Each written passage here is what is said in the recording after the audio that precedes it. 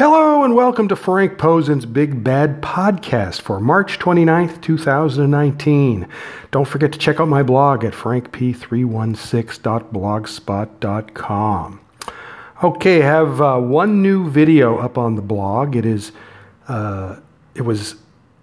Asuka defending the SmackDown Women's Championship against Charlotte Flair on Tuesday night. Now,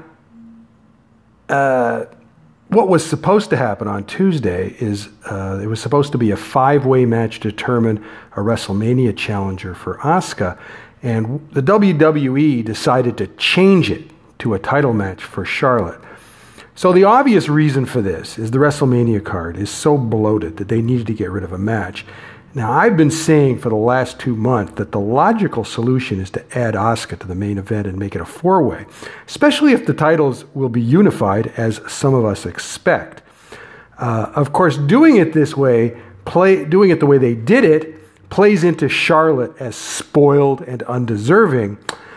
But they've had way too much time to come up with contrived, convoluted nonsense throughout this card. It's not just this, it's other stuff on the card. It's like they've got 27 gauntlet matches, right? For what? It's just ridiculous. And the card is still bloated. I don't give a shit what anyone says. It's all unnecessary, and this is really no different. When they do it this way, there's no way Asuka is keeping the title. I knew as soon as Charlotte came out and they said everybody's acting like they're surprised going to be a title match. They made this decision right before the show, okay? They didn't announce it. They didn't say anything. And, it pisses off fans because they love Asuka. Now, keep in mind, they don't hate Charlotte. They hate Vince for anointing Charlotte the chosen one. And, of course, that's been part of the angle since SummerSlam. Okay, so they're not booing Charlotte. They're booing Vince. All right? It's the same thing when Roman Reigns was, fans supposedly hated Roman, right? They don't hate Roman. They hate Vince. Okay? Just illogical. Illogical. Anyway, supposedly, now, from what I understand, Asuka will not be added to the match, the main event. She should be, okay? She belongs in it. But the point is, what they're planning to do is have Becky win the Raw Women's Championship, and that way at the end of the show, you go off the air with the four as Shayna Baszler has called them, the faux horsewomen holding all the belts, because you'll have Becky with the Raw title, Charlotte with the SmackDown title, and of course Sasha Banks and Bayley with the tag team titles. So that's what they want. That's what they want. They want this big moment at the end of the show, right? And so, they're not the Ronda Rousey version of the Four Horsewomen preceded them, So that's the thing. I don't know if they're going to turn that into a feud or not. I mean, Shayna could certainly handle it, but I'm not so sure about Marina Shafir and Jessamyn Duke. But if that's what it leads to, I don't know, they'll end up doing that at Survivor Series, I suppose. As far as the match, it was very similar to their WrestleMania match. And the only thing is I liked the ending a lot better. I did not like the ending of the WrestleMania match because it was too abrupt. And the ending of this was a lot better. I mean, it was a competitive match. It's not like Charlotte dominated or anything. She got her moves in. Asuka got her moves in. The ending was better because of the big power bomb. Charlotte never did that at the end of the WrestleMania match.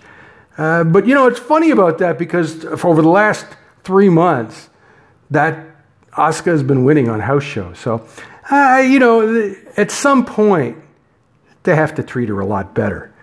Okay? Now, fans are still all outraged and they think she should leave the WWE and all that kind of nonsense. Look, she said in the Japanese post-match promo that she lost, but she will come back stronger than ever. And she'll be fine, as long as the WWE doesn't try to cheat her out of a WrestleMania bonus like they tried to do at SummerSlam. Okay?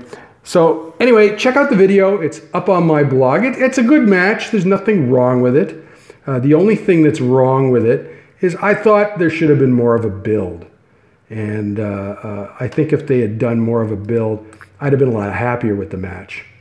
Okay, coming up tomorrow night, let's talk about UFC on ESPN2.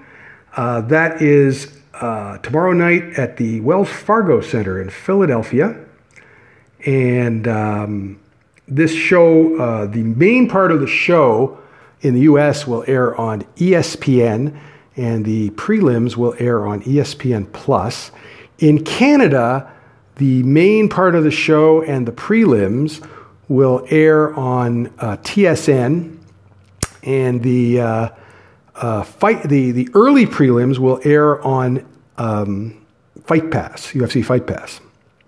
And I guess the Fight Pass prelims are probably starting at like 3:30 or 4. I'm not exactly sure because the main card is supposed to start at 7. Okay. Anyways, there's 3 women's matches on the show, so let's talk about them. First of all, on the main card, you have Michelle Waterson versus Karolina Kowalkiewicz. It's a strawweight bout. It's being viewed, I guess, as kind of a pivotal match in the strawweight division, and that one of these two might get a title shot with a win. I'm not so sure about that, but we'll get to that in a second. Michelle is a fan favorite, known as the Karate Hottie. The problem with her of course, she trains at Jackson Wink in New Mexico. Her record is 16-6. The problem with her in the UFC is she's an atomweight, not a strawweight, okay? And so really, she's always going to be fighting an uphill battle in strawweight. And so she's in tough here. Anyone who thinks that it's a sure win for her because she's a better fighter than Karolina, you would be incorrect. Okay, Karolina is from Poland. She's training these days at American Top Team in Florida. She's a former title challenger. And she lost, of course, but she does have a win over the current champ, Rose Namajunas. Now, in her latest fight, she got her ass handed to her by Jessica Andrade. And, of course, Jessica is going to be challenging for the title in May. And here's the thing about Karolina, okay? She's a points fighter, all right? But she's really good at it.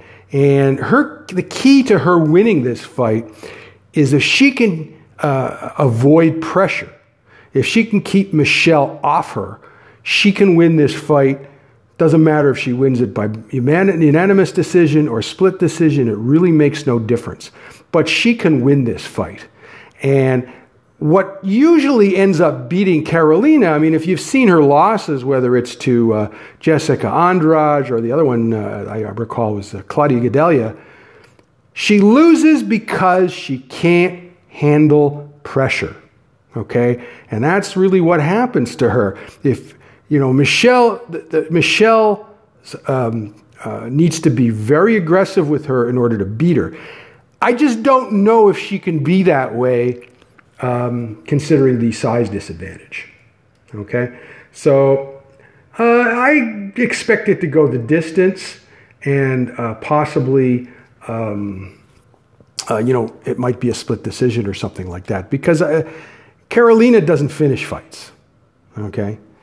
All right. Now, the second fight is on the prelims, and like I said, they are on ESPN Plus in the U.S. and TSN in Canada.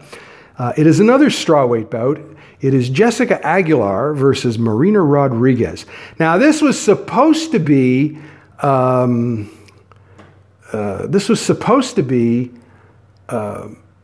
Alexa Grasso in this fight, but Alexa dropped out, and Jessica was announced as the replacement last week.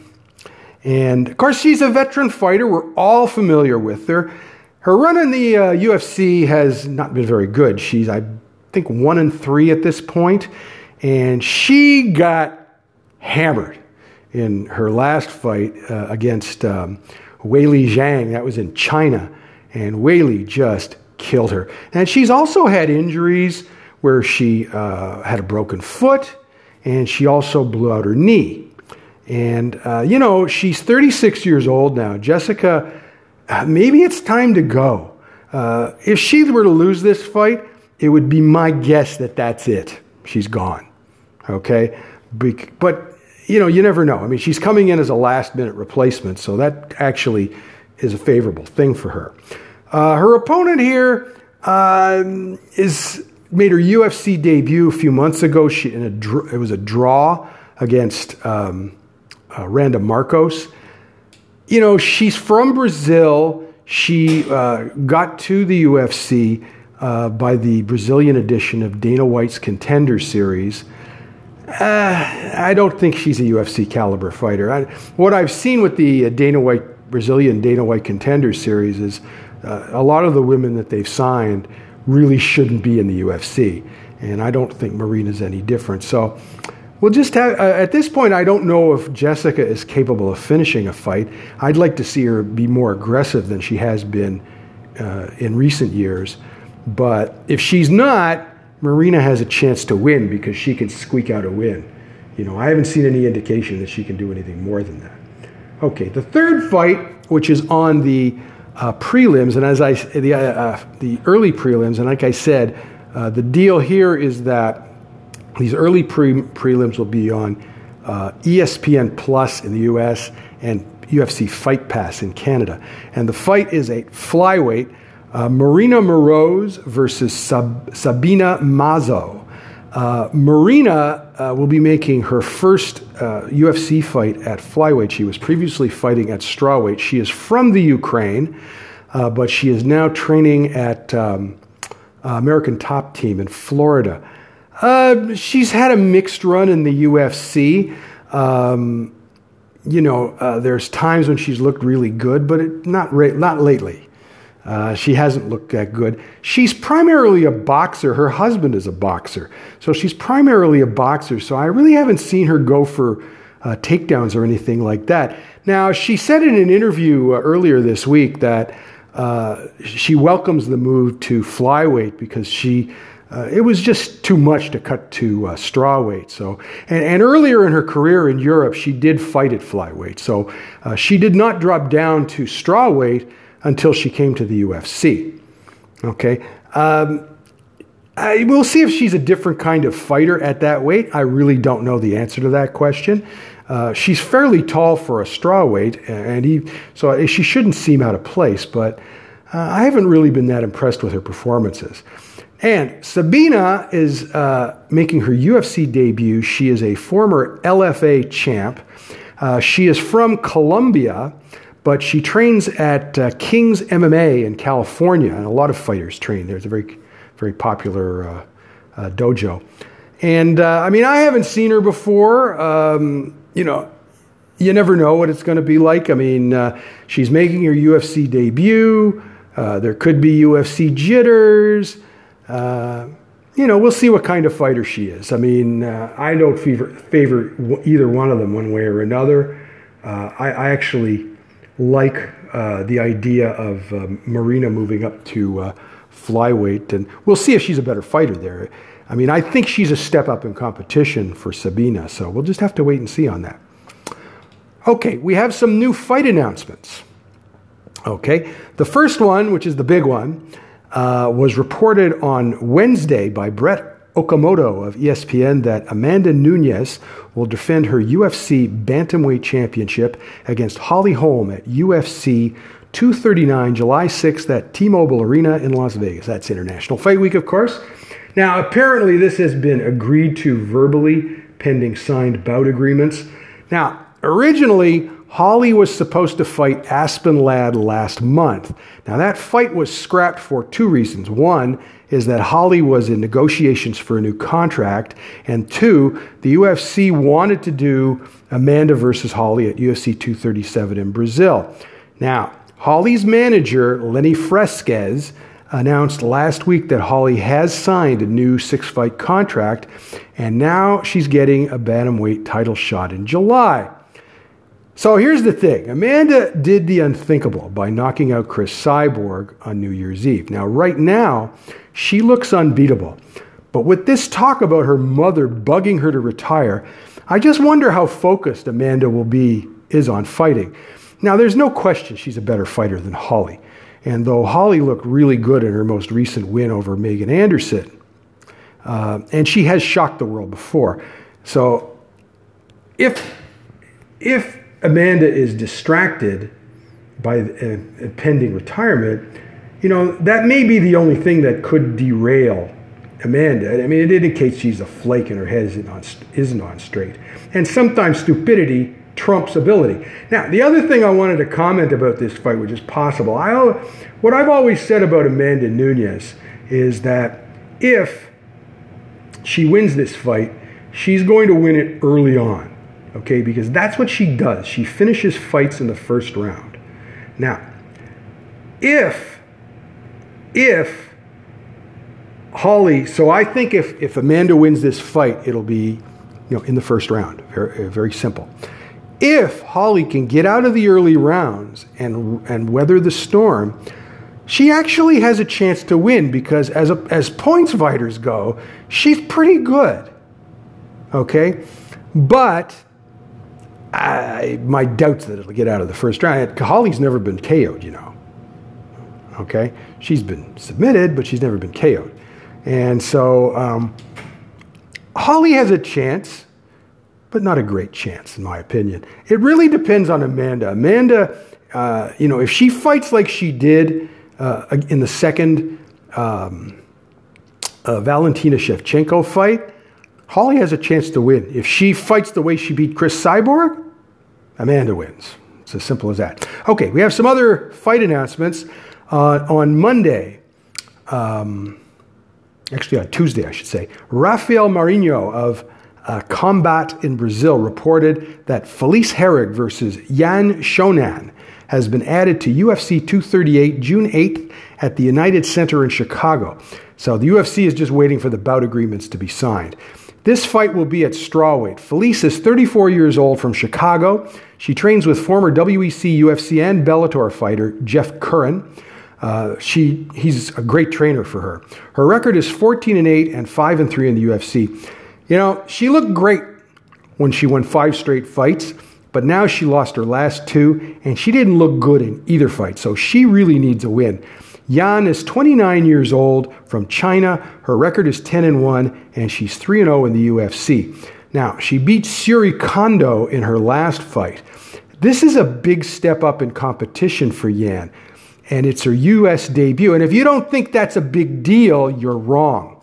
She's never fought in the U.S. before, so she's never fought in that type of situation. She's fought in a big crowd in China, but that's a lot different than the U.S. Now, I don't expect a finish to this fight. Felice has finished fights in the past, but not lately. And Yan is a points fighter. She's nowhere near as good as Weili Zhang, okay? So I like this fight because there is pressure on both fighters to win. My concern is both will be tentative, and it will result in a boring fight. So if one of them will actually take some risks and be aggressive and go for the win, we could see a finish, or at very least a dominant win. I have my doubts that will happen. Okay, now we've got a couple more to announce. On Wednesday, the Canadian press reported that Megan Anderson versus Felicia Spencer has been added to UFC on ESPN Plus 9, May 18th at Blue Cross Arena in Rochester, New York. This fight will be at featherweight. Both fighters are former Invicta featherweight champions. Megan is 29 years old from Gold Coast, Australia, but she trains with UFC fighter James Strauss in Kansas City. Her record is 8-3 and 1-1 in the UFC. She won her last fight over Kat Zingano when her toenail cut Kat's eyelid. She basically whiffed on a head kick, and the eyelid, her toe cut Kat's eyelid. Now, despite Kat's protest, and she did protest it, that is a legal blow. But it was a fluke, so it didn't convince me of anything. Okay, now before that, she didn't look good when she lost her previous fight to Holly Holm. She just did not look good. And she's a lot bigger than Holly. Like Megan is like almost 6 feet tall. And so she's a lot taller than Holly. What Holly did was just something that she never really did in the past, is she took her down. And Megan really couldn't compete with that. Now, Megan has improved since moving to the US, but I'm not convinced that she's good enough to contend for a title. Now, Felicia is 28 years old, from Montreal, but she trains at the Jungle in Orlando, Florida. Her 6-0 record was all in Invicta. And what I like about Felicia is she finishes fights. And I'm not sure that Megan is any better than Felicia's competition level in Invicta. But she certainly seems to be an elite fighter. Now, signing Felicia indicates that the UFC is keeping the featherweight division, despite some people who think they know stuff and they don't. Okay. Now, also on Wednesday, speaking of the featherweight division, Rafael Marinho of Combat in Brazil reported that Bea Malecki versus Duda Santana has been added to UFC on ESPN Plus 10 June 1st at the Ericsson Globe Arena in Stockholm, Sweden. So this fight is at featherweight. Bea is 27 years old, from Stockholm, Sweden, so obviously she's going to be fighting in front of her home fans. She had no pro experience when she was on Tough 28, and she lost in the first round. Now, she is a former Muay Thai champ in Europe. She really doesn't have the experience to be in the UFC, but the good news is that Duda is inexperienced too. She is 22 years old, from Rio de Janeiro, Brazil. She trains at Tata Fight Club with UFC fighters Alex Oliveira and Thiago Santos. Her record is 3-0 in the Brazilian regional circuit. Duda was supposed to appear on the Brazilian Dana White Contender Series, but visa problems prevented her from going to Las Vegas. And I know what you're thinking. What? They don't tape those matches in Brazil? Nope, they do them in Vegas, the same place where they do the regular Contender Series. So I don't know if fans know that. They are made for Brazilian TV. So she might be a good match for Bea because, they're both pretty inexperienced. Now, I favor Bea only because she is fighting in her hometown, and that should motivate her. I guess the only thing this fight shows is that the UFC is signing featherweights, okay? Because both of these girls are new signees, all right? Bea was not signed out of Tough 28. She was signed February, I believe, and Duda is definitely a recent signee. So, all these guys that are going around saying, well, there's not going to be a featherweight division, there is going to be a featherweight division. And as I said, when Chris Cyborg lost in December, I thought, it was a pretty good chance that she would leave the UFC. I don't believe that anymore because she now has a real manager in Audi Attar, and Audi is currently negotiating a new contract for her. And if the news comes out that she signed a contract, well, that's it, she's staying. And I believe it's a better than 50-50 chance at this point. The longer it goes on, the more likely is she's going to sign. What they wanted maybe to show her is, yes, we're going to do featherweight fights. And possibly with these two fights, okay, they're going to do featherweight fights, then now it's time to sign Chris Cyborg. But the people who still think that they're not doing featherweight bouts, well, they are doing them because they just set up two, and there's going to be more to come. Okay? Anyway, that's about it today. Don't forget once again to check out that video I posted, frankp316.blogspot.com. Be back on Sunday with the 3 UFC fights. If you have any questions or comments, you can leave them on the Anchor voicemail system. If you'd like to subscribe to the podcast, you can do so at Google Play Music, Google Podcast, iTunes, and Spotify. Enjoy the fights tomorrow night and have a good weekend. Talk to you later.